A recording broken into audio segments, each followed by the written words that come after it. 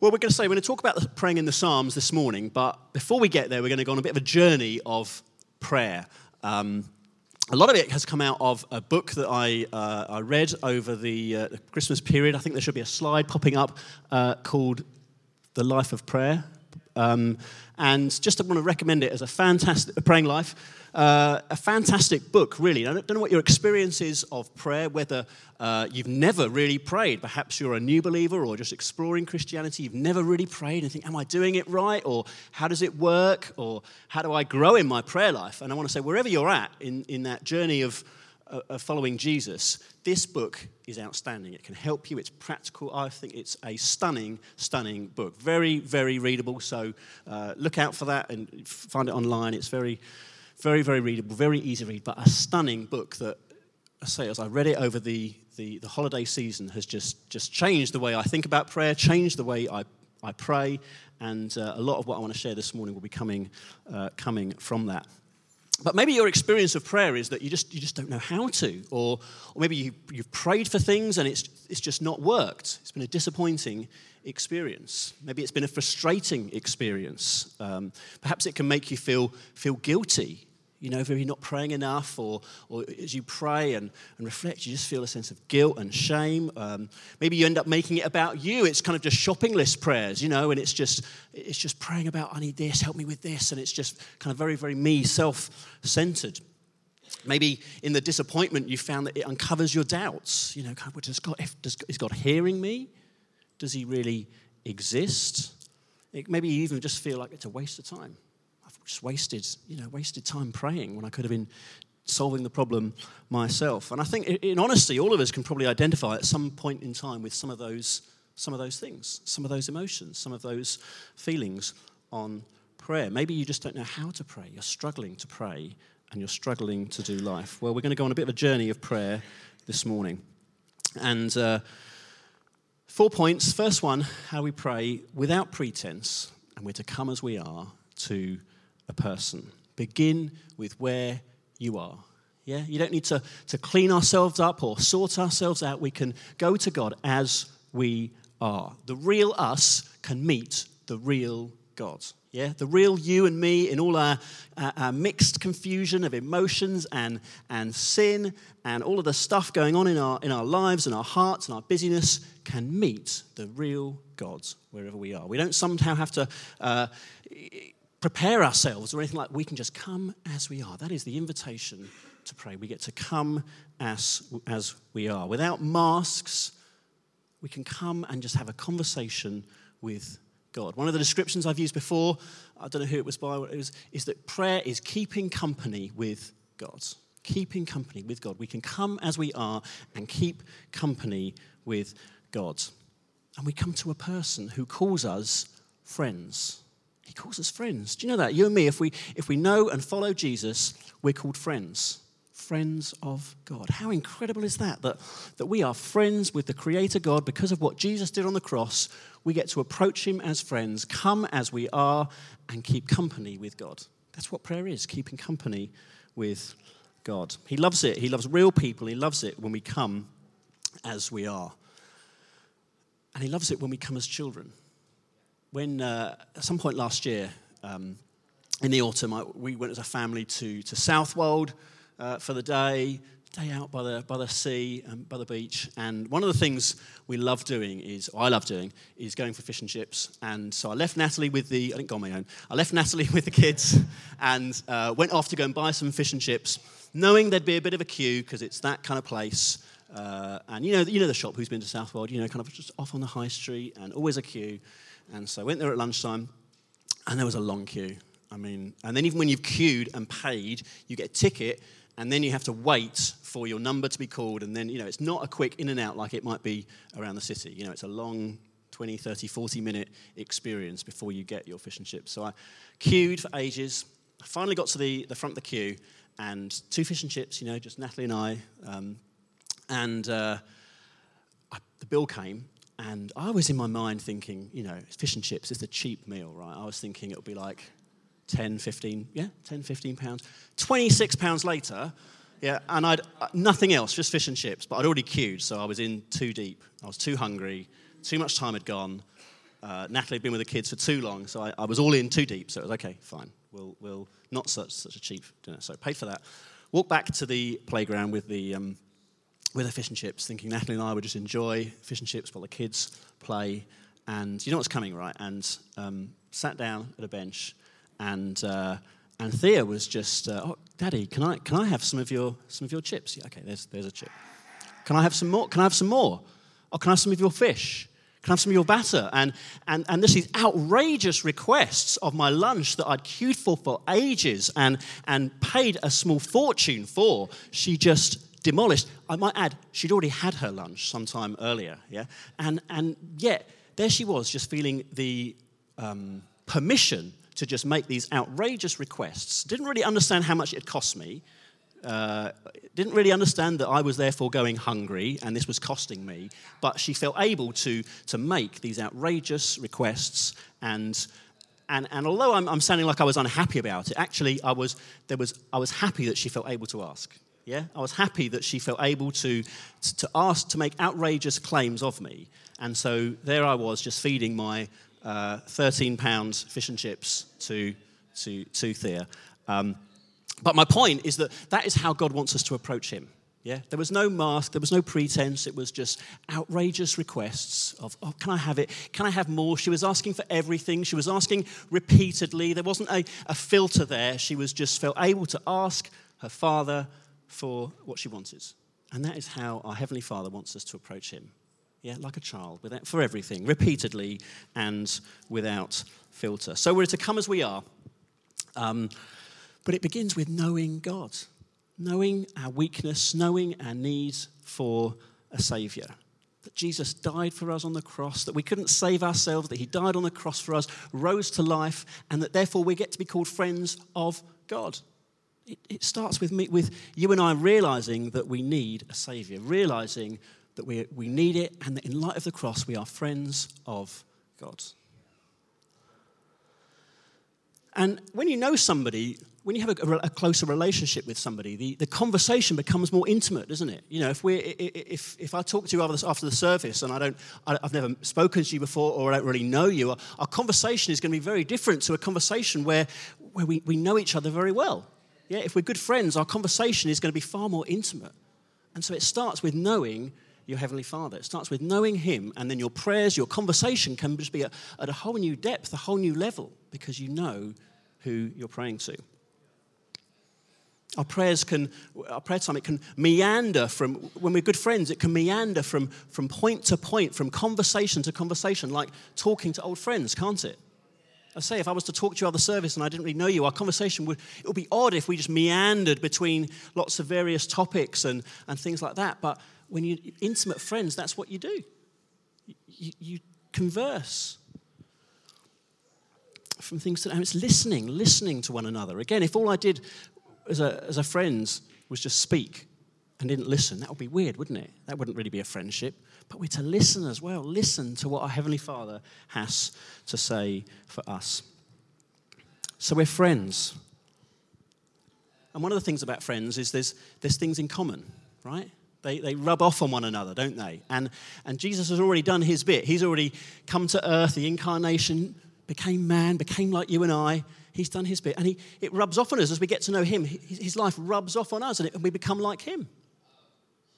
Hebrews 4 says we do not have a high priest who is unable to sympathize with our weakness. So no matter what we're going through, no matter what situation or ordeal we're in, he knows. He's not unable to sympathize with our situation. We're not praying to a God who is somehow distant and unable to empathize with the situation that we're going through.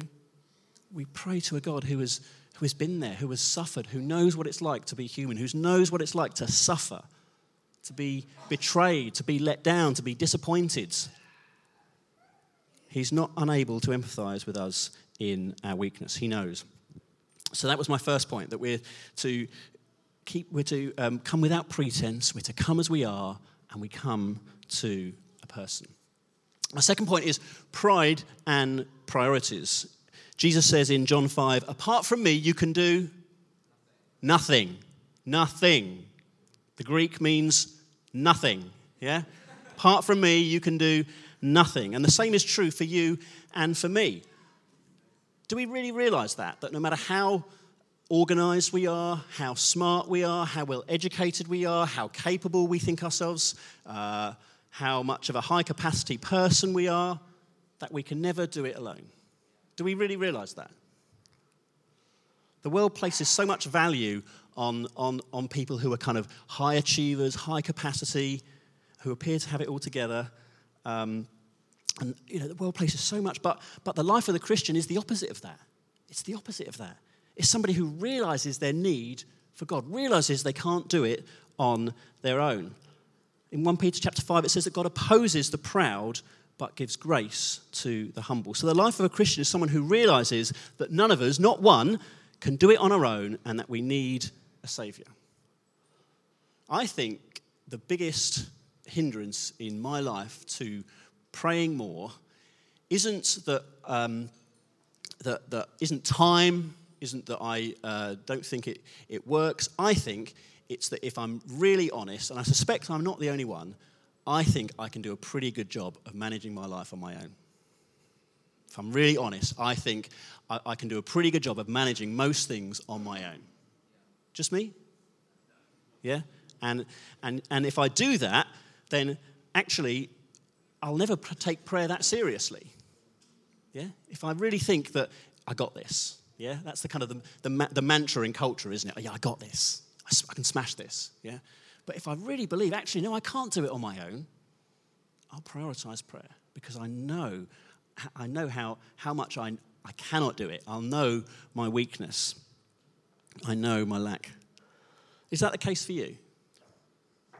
Is your sense of independence, self-reliance, and pride hindering your prayer life, getting in the way of you praying? Because you actually think, what I need to do is spend more time working out, thinking how I'm going to resolve this problem, or how I'm going to fix that, or how I'm going to change that, or how I'm going to achieve that, instead of actually saying, no, the most important thing I can do right now is pray.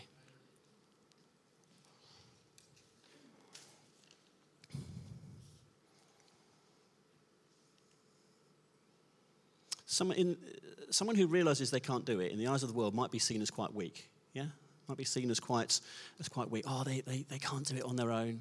It might be seen as quite weak. But in the life of faith, that is the sign of a mature believer. Yeah. You might look around and think, oh wow, look, they're praying. You know, they look quite spiritual. They must be quite a mature believer. But the reality that of a mature believer is someone who's realized they can't do it alone. It's someone who's aware of their weaknesses and their flaws and their need for God. And so it's not someone who looks spiritual. Oh, look what a mature believer they are. No, they've realized how desperately they need help. They've realized how desperately they can't do it on their own and how desperate they are in need for God's help. That's what a mature believer looks like. Someone who's realized they can't do it on their own. Someone who is aware of their weakness. Because Jesus, the invitation from Jesus, isn't to a life of self-reliance. It's to a life of utter dependence upon him. Utter dependence upon him daily, helpless dependence. And that inability, it leads to prayer and it leads to grace. It's a wonderful, peaceful place of knowing that you can't do it on your own. Instead of striving, praying and saying, Lord, I can't do it. Now come and help me. And there's a wonderful place of grace and peace in doing that. I mentioned this last week when I plugged prayer, but do you know your need for prayer each day? Do you convinced of your need for prayer every day? Especially in the morning, and as you start the day, before the day really begins, are you aware of your need for prayer in the morning? You will do your best. I don't know how you spend your day, working, studying, raising children, family, friendship, husband, wife, whatever it is. You will do your best, insert blank, by praying.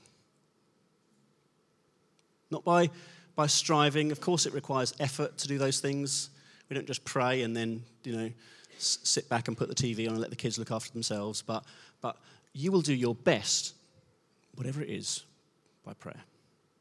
Tomorrow morning, when you're going about your day, whether it is raising a family at home, going into the office, going into university, studying, whatever it is you have planned tomorrow, you will do your best, insert blank, by praying about it.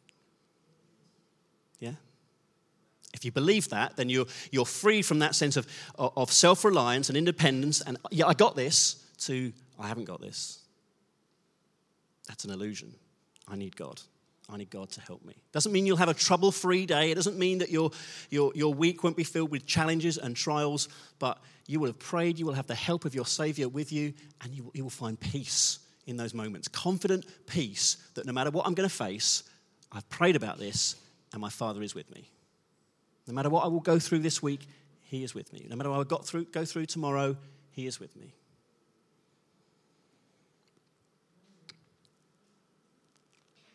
Number 3, we need to resist pessimism or cynicism. I mean, that's a cancer in our culture, isn't it? You know, especially in kind of British culture, cynicism.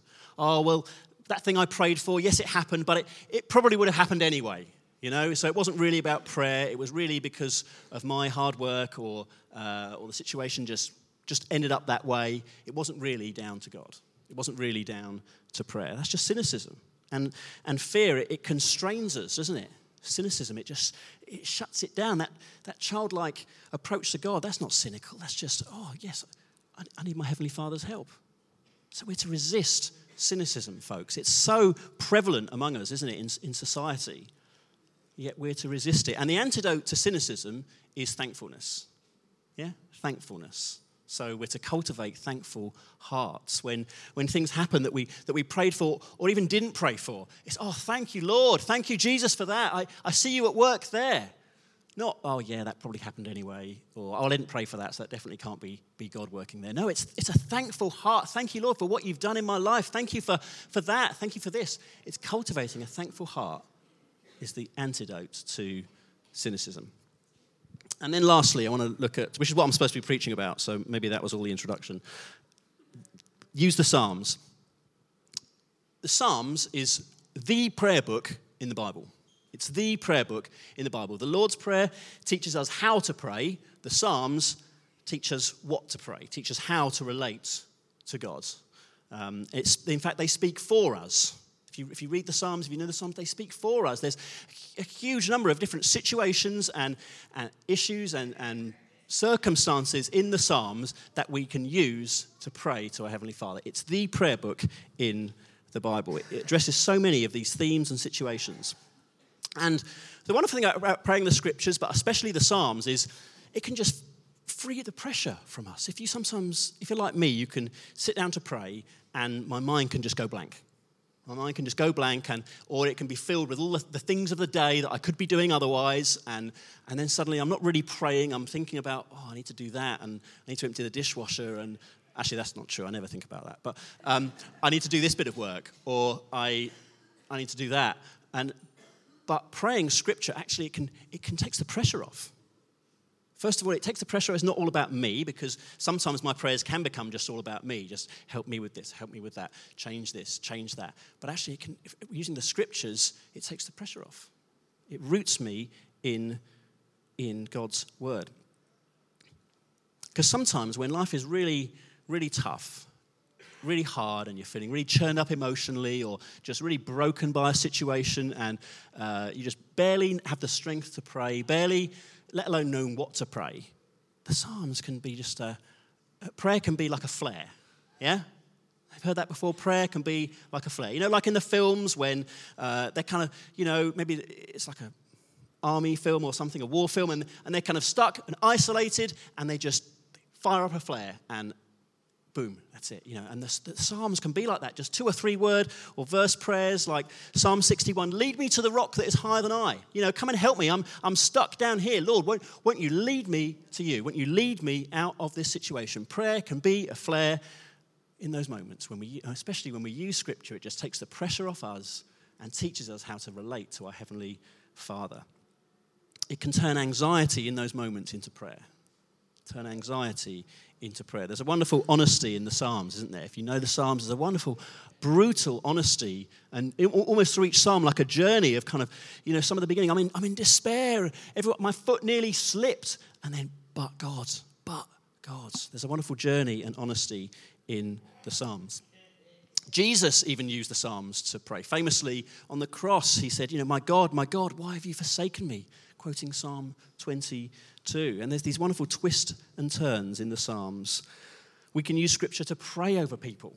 Again, when we just don't know what to pray, we can use the Scriptures to pray over other people. And just like Jesus, he knew his need for prayer.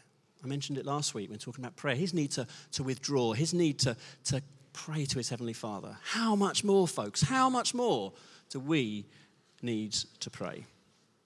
Like Jesus, we are completely dependent.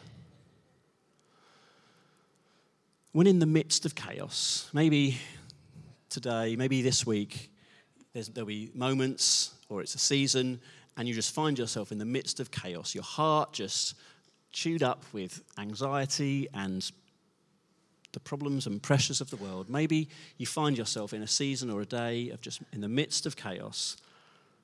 As your heart will generate problems, and our hearts do, don't they? You know, we can worry about something, and it can be like an onion. You know, just worry about something. Okay, yeah, what if that? Peel that back. Oh, there's another layer. Peel that. What if? What if? What if? Instead of just generating those problems, let me encourage. Let's be generating prayers. Let's be generating prayers in our hearts as we see a situation. We just think, I have no idea how this resolves itself. Let us be generating prayers, and instead of worrying, we'll go to watching. Our worry turns into watching. It turns into, well, I've prayed about that. I've given that to God. I can now look at it with a confident expectation that he knows, that he cares, and that he will answer. It turns our worrying into watching. And we see this in verses like, do not be anxious, that in the midst of worry, our heart can generate problems. When we generate prayer, the chaos lessens. The situation might not go away, but the chaos lessens because it's replaced with a confidence and a peace that God is with us, that God is going to help us. We need to stop trying to control our life. How many of us spend so long trying to control our lives, control situations, instead of bringing them to God? Yeah? This week, there's been just a few things. First week back, it's been busy, and there's some situations that we've had, and it's just, you look at it and you just think, Lord, I don't know what to do in this situation. And because, again, I've said I'm quite a person that likes a problem solver. I like to fix things. I like to think I can do a lot of things on my own. And when you can't, it forces you on God. And so I've just been camping out in Psalm 25 this week. And initially, when the problem hit, I say, trying to figure it out myself, trying to work out what we're going to do, and not coming up with any answers. And in those moments, if I'm honest, my default is anesthesia. Yeah. So for me, that would look like anesthesia in a situation of difficulty, of sorrow, would look like a beer, would look like a burger, might look like Netflix. That for me is anesthetic to a situation. You know, not huge amounts of all of those things, but enough just to take the edge off and think, well, I don't know what to do in this situation, so let's reach out for some pain relief. I didn't. I thought it's a month of prayer. I can't do that. So I dived into Psalm 25, and here's just some of the things I found. It says, in you, Lord, my God, I put my trust. And as I'm praying it, I'm thinking, yeah, I don't feel all that trusting right now, but I'm gonna stick with it. It goes on, I trust in you. Do not let me be put to shame. It continues, show me your ways, Lord. Teach me your paths. Yeah, I don't know what to do. My hope is in you all day long. It continues on, relieve the troubles of my heart and free me from my anguish. And so I just used the Psalms. It was as simple as that. I just read through the psalm again and again, praying it, saying, Lord, I am troubled by this situation. Would you relieve my trouble? I don't know what to do in this situation. Lord, I affirm my trust is in you. Teach me your ways. And we can use the Psalms like that. When our hearts are troubled, when we look at a situation and think, I don't know my way through, we can use the Psalms and the Scriptures to pray. And it helps us relate to God, and it's powerful. We can use Psalms like Psalm 73 to get perspective. And that's the one where it talks about, my foot nearly slipped. And it goes on, yeah, I'm always with you. You hold me by my right hand. When we find ourselves just losing that perspective, we can pray Psalms like that. We can use Psalms like Psalm 77 to meditate and ponder. It says, consider all your works. Meditate on what you've done. Where we've got it wrong, we can pray Psalms like 51. Lord, wash away my iniquity. Cleanse me from my sin. It can be powerful, folks, to use the Psalms in this way. But it starts with coming as we are, knowing that we're coming to a person, realizing our need for God, coming at him with humility, not with pride. And that will change our priorities because it's, Lord, I'm coming to you like a child. I'm coming to you as I am, not someone who's got it all together, not with someone who can have it all together. Not coming in with cynicism, oh yeah, it's not going to work, it'll be a waste of time. But coming as we are to our Heavenly Father. Let's pray. Shall we stand? And Joe, can you come back up?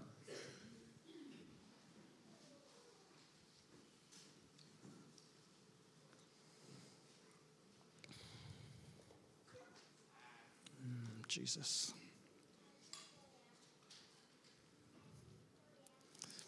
The point of this preaching series on prayer isn't to try and pack out our prayer meetings over January, though that would be great, and I'd encourage you to do that.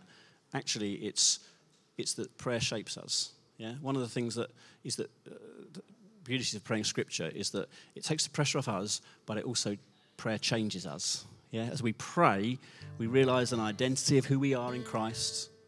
It frees the pressure up, and it changes us. Not only does it change the situation that we're faced with, but it changes us in the process. It makes us more like Jesus in the process. And so the point of this preaching series, even this month, isn't just that we pray for the month and then it's revert back as normal. It's that our lives, our praying lives, are changed forevermore. Yeah? That as followers of Jesus, we no longer sort of settle for a subpar prayer life or whatever that is for you. But that our prayer life is something that's, our relationship with God is growing. It's alive. It's fresh.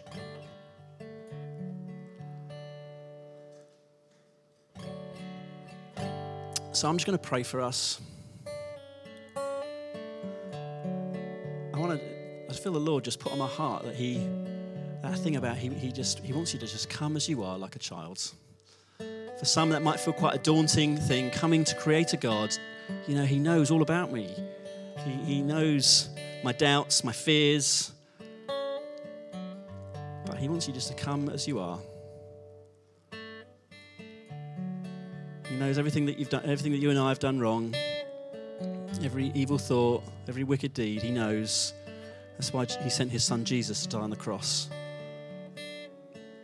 But He wants us just to come as we are, in confident expectation that He is good, that He cares, that He understands, that He wants to meet you where you are, in whatever brokenness, whatever difficulty. There's full of that, there's loads of that in the Psalms. Brokenness, despair, difficulty, doubt. But He wants to lead you to the rock that is higher than I. He wants to lead you to Himself, to know His peace in amongst chaos and difficult circumstances, to have your confidence in Him, not in yourself. I'm going to pray for us, and then we're going to have a time of taking communion together. And I'd love us as we do that to be, as we take the bread and the wine, it's expressing our dependence upon God. There's something of self-reliance among all of us that needs to take a bullet this morning. Yeah? That self-reliance of I've got this, I can do this, I can manage, I'm pretty capable. No matter where you are or whatever what's going on, there's a death to self-reliance that needs to come. A death to pride. Saying, God, I need you. In all my brokenness and all my weakness, I need you. And so as we take the bread and the wine, let that be a wholehearted commitment to, I want to die to self, and I want to follow Jesus. I want to put my trust and my hope in Jesus. If you're not able to say that, then and you're not a follower of Jesus, you don't know Jesus, or you just don't feel able to say that this morning, you just feel, actually, I'm not ready to let go of this self-reliance, then just leave the bread and the wine for others. But let me encourage you, if that's for you, let's take that this morning and take Him seriously at His promises. Say, I'm not going to rely on myself. I'm going to put my trust in Jesus. My hope my hope for this situation, my hope for every situation in Jesus. I'm going to pray, and then Joe's going to lead us. And during that song, go to the back, go and pray with others, take the bread and the wine. Thank you, Lord, that you're with us. Thank you, Lord, that you call us friends. That because of your Son dying on the cross, Lord God, that we get to boldly approach, we get to come as we are. I pray you'd come near to those in difficulty, in challenge. I pray, help us just to shoot down that idol this morning of self-reliance, of pride in our hearts. We want to be those who are utterly dependent upon you, Lord, who realize the power and the priority of prayer because we're utterly dependent upon you. We ask it in your name. Amen.